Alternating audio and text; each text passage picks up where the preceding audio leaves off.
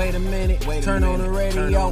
My homie got a new show and it's time to play it though. I hope you got in tune. He talking bigger business. He make a lot of moves. We talking Scott Catoon. I'm your host, Scott Catoon, and this is Technori Live from WGN, where Chicago's top tech founders and entrepreneurs come to share their story. Joining me on this next grand episode of Technori Live, Corey Warfield, founder of Shedwool. Welcome to the show.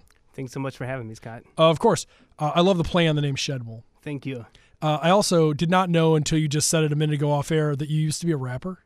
I did. Can you please enlighten us a little bit with this? Absolutely. So feel free to rap poetry if you feel the urge to just start. Well, you know what? I want to talk more about bootstrapping the company, this and that, only because I'm better at it anymore. But if we have a few minutes at the end, I'll absolutely bust into a little verse. Yeah, and the 90s Source magazine had me as a Source Unsigned Hype talent. I opened up for De La Soul. I was kind of the freestyle rapper, but I still have some songs around. Yeah, I have a lot of fun. I still play in a band that I rap for. That's awesome. What band? We're called No Worries with a KNOWARIES. So and where do you guys play at? Last show was at the Double Door, which is... So yeah, you guys are doing like bars and cool places around here. That's awesome. Thing. Very cool. Thank you. Well, that's not the only thing you do, obviously. Shedwool is an interesting... Is it an app? Is it an app, web app? Like how do I actually use it? Absolutely. So we're cross-platform. We have our web app, we have our iOS and Android apps, and typically you find that the administrators and managers benefit from the real estate on the computer. You can do more of the media uploads and things of that nature, drag and drop to make a quicker schedule, and then employees always connect either through the iOS or Android. I was going to say, yes, you've got the sort of the admin who's taking care of business on the computer side, and then people could just actually apply and use it. I thought it was interesting because, well, one, the play on the word Shedwool was something that, for me, you know, we're talking about this as helps sort of dozens of different industries from what it says, right? And you're talking to people who are from contractors to shift workers and teams and things. So it's not like the app you would use for, like, say, me and you saying, let's go get coffee. Correct. I mean, you could, I guess, but Absolutely. like, what was the impetus for you wanting to create a different style scheduling app? Because, or I should just say scheduling tool at this point, because the funniest thing that I found in however many years now it's been that I've been listening to founders come and pitch, we've got a ton of scheduling tools. And I'm always like, do we not have enough scheduling tools? And then the reality is, once they pitch, I'm like, yeah, it totally makes sense. Because I would not know that like this scheduling tool just simply doesn't work for any industry. Like it's just, there's very niche things. Like we've had, I'm forgetting the name of the tool. It's a group out of Milwaukee. They built a scheduling tool for construction workers. And I believe that they use it for a lot of the people in Milwaukee, their construction crews. But the gist of essentially is that, like, how would you possibly know what you would need on site today, what's provided, what's there? Like, there's just, you don't have a place to check in real time. And I was like totally blown away that was a thing, and yet there it is. So very interesting. Tell me more about how Shedwool actually works and who your target is. Sure. So, and that's an interesting use case. I know that company, their name's going to pop into me. I'm going to have a Tourette's moment soon. I'm going to blurt it out. But effectively, we were born out of the hospitality industry. I spent about 20 years of my life. I actually started at the Allen Center at Northwestern. I think nice. You have some experience there as well. And that was like 20 years ago. But so my whole career, I would have just stayed in restaurants forever. And I was at a Prime Steakhouse a few blocks from here. I helped open them. I was there for 6 years. We got bought by a big corporation, and literally the first day, price on everything went up $1, portion size went down. Next week, and we saw was it Darden by chance that bought? No, it was another one. It sounds like a Darden move. That's why I said quality goes down immediately, price goes up almost immediately. And you're absolutely right. But we saw the handwriting on the wall, and literally the next week they took away our scheduling app, and we found out how much it cost, and we were blown away. We powwowed. We came back to them. We said, we'll pay for this out of our pocket. It's a little pricey, but you know, collectively, it's not going to be too much, and we need this solution. So problem solved. And they ran it up the chain of command, and they came back and said, no, they don't want it on the balance sheet. Wow. They said they don't necessarily care where the dollars come from. They don't want to show this expense. They want to show a lean operation. So figure something out. And I kind of took it upon myself. I put together a Facebook group page. We had 100 employees. It didn't work. I put together a Google Sheets. I'm like, everybody can contribute. This would be amazing. Didn't work at all. Yeah, people never follow up. I mean, it got so confusing, and someone accidentally messed your cell up, and you didn't know you were supposed to work. I mean, it literally the second day I tried it, it was very... See, I would be that worker who would purposely do that. Like, I'd be running like, oh, yeah, I don't want to work today. I'm like hammered right now. This isn't going to work. Just go type in someone else's name and say they screwed it up. That's awesome. But yeah, so it's awesome that I'm unethical as can be. Yeah, well, it makes it for fun. Push back a little bit, but So I literally looked for a better solution that didn't cost as much, that maybe the company would approve. And I found there weren't any 2 years ago. So I put together a team, put together an MVP, kind of tried to teach myself to code. That was a big fail. Found a technical co-founder who's a lot smarter than I am, and we literally just started putting in the 100 hours a week. I got into an accelerator about 6 months in, so we were about to ship our MVP. And I went full-time with this just about a year and a half ago. And we got a bunch of users, we got a bunch of testimonials. We started figuring out how to optimize for different use cases. But being a 20-year restaurant veteran, all I knew was that use case, right? Free shifts that need to get picked up, request time off, communicate with your manager, super simple, things that from the hospitality industry make sense. Yeah. Then we had a police department and the hospital download us, and they're like, oh my God, we love this. And at the time we were completely free, so it made a lot of sense from a budget standpoint. They're like, we love this, but we need it to do this, or we need it to do this. And because I think we were just so green and so crazy as entrepreneurs, we just started saying yes to everything at first. So now we're about to ship a feature where you can put sites in addition to locations. And that's something that Comcast wanted for their banquet department. We're working with some home healthcare companies as well. And we have a gentleman, a veteran in Florida. He's a quadriplegic. He has seven volunteers to take care of him around the clock. So we've literally started having shifts that correspond to tasks that they would need to help take care of a paraplegic. And all these different use cases that we were just so green that we said yes to. And now it's kind of built this really holistic platform where I don't know of a competitor that can be used by every industry like we can be.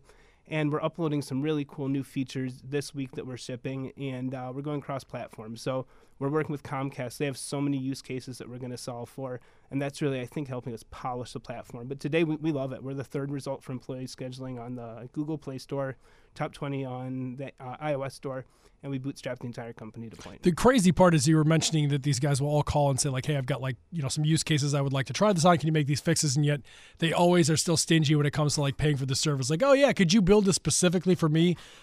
What's the paywall? What's that? I'm not paying for this. How do you guys monetize now or in the future?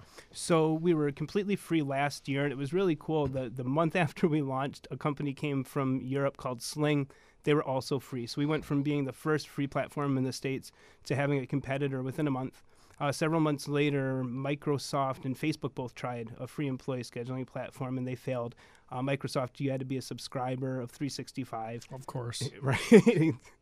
You totally get this. I love it. I guess it's the hundreds of companies you speak with. Oh, well, yeah. With Microsoft and stuff, and then the Facebook, that's a whole other story. Yeah, they bought a company called Band, which was amazing for musicians to find each other and jam, but they didn't rebrand it, didn't rename it. People didn't know what the use case was, so they pulled it pretty quickly. I always wonder with them, and lots of these acquisitions, they'll pick it up, and it's like they just throw it out there and think like, people will show us what they want, and we'll rebuild it, and then we'll make a ton of money. I'm always baffled by some of the niche acquisitions.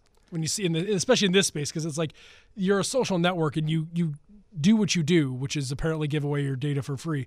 Well, not for free, for billions. But when you acquire something like Band and you put it out there and just expect that I guess they thought that people would do what they did with you, which is to say, hey, love your tool. Can you make it more customizable for us? And that just never happened. Possibly, yeah. It went away pretty quickly. But then we saw a couple other competitors in our space change their model to being free. So we knew we were on something. We were ad supported at the time. That didn't generate a lot of revenue.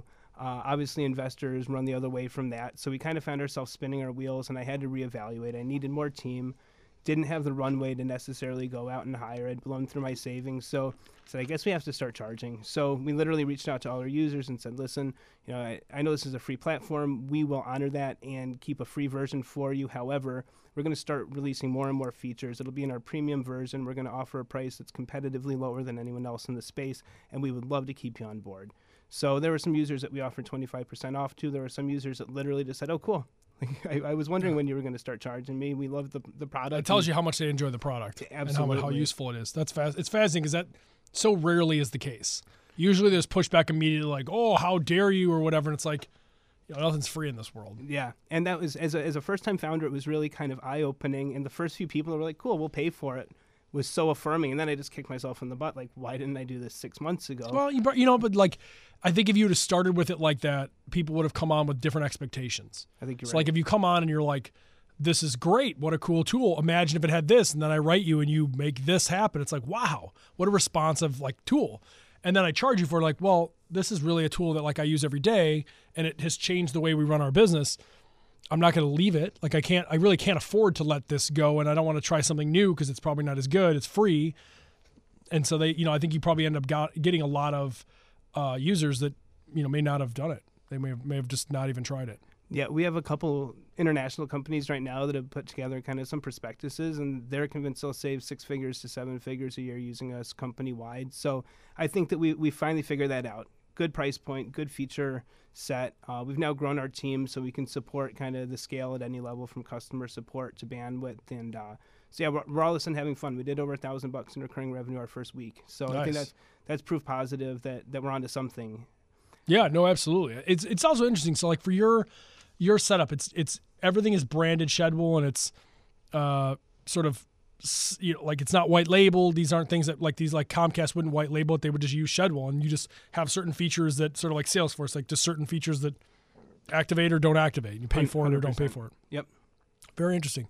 What would you say has been the biggest struggle as a first-time founder getting in this? Like, what's the thing that you are just like, I didn't expect that, like, Fundraising. It was such a nightmare. I spent so much time on our deck and on flying to New York and out west and just pitching and having so many people scared to say yes or no. And when I finally decided to stop focusing on fundraising and to start generating revenue, we literally were revenue positive the next week, pretty much. It was phenomenal. Recommendation to every founder: do not start your company unless you've done this before and you've got contacts that like will help you kind of support the front end of it. Go out and sell the product. Just make some money. And you don't have to, like just because you started with that revenue model doesn't mean it has to stay that way. Like you can find another way once you've, got users. You did advertising, wasn't ideal, but maybe it gets you started. Totally. And not to put them on the spot, but we are meeting with ShiftGig next week to do temporary shift fulfillment potentially through our platform, which we think is huge. Yeah, we love ShiftGig. And they've been on the show here. Eddie Liu was before he stepped out there. Now they got the new CEO in place. Wade Burgess. Yep, Wade. Yeah. And I'm on the board of a video game company that's making training programs. So what we're really looking to do is we're looking to use scheduling as a cornerstone to help people fulfill temporary shifts, to fill executive shifts. I have a lady on our board that's what she does. She's a recruiter. She's always looking to place top talent with positions. So our restaurant clients will be able to hire a dishwasher on a busy Saturday night, or a CFO if they're looking to replace somebody. Their new hires can come and use our video game platform to learn maybe where the ice and the cups go, what the table numbers are. So some kind of lightweight things that are really intended to keep saving businesses more and more time. Bring value. Just keep bringing value so they want to keep working with you. You are like the modern renaissance man. You got the video games, you got the rap and start a company, like on the board. It's all good. Very cool. What is sort of where do you see the next challenge, next opportunity with this? So I think that the ShiftGig thing, if it works, it'll be amazing. If not, we're going to have to hit the streets and find a temporary workforce, at least here in Chicago, and scale that up. That's always been the idea, is to empower businesses and managers to schedule their staff, save time, however, also let people make more money. We're helping companies stay compliant, but now that people are having a harder time getting overtime, if they're qualified to work a job and 40 hours is where they're capped at their other employer, if they can go do what they do for a living, make an extra day's pay for their family, extrapolate that over a week, we think that we can really help change some cities. Very cool. This is very interesting. Where do people go to download Shedwool and learn more about it? So we're on both app stores. Just type in employee scheduling or Shedwool. We always wake up and see where we are on those lists. But of course. If people want to just go straight to it, and type in Shedwool, SHEDWOOL. We're also live on the web, shedwool.com, and we're across all social media platforms. Very cool. Awesome. Corey, thank you so much. Scott, thanks for having me. Of course. You can catch this episode and more at technori.com. Download the podcast on iTunes. Stay connected by following us on Facebook and Twitter at Technori, or you can follow me at Katoon. Boom, that's a wrap.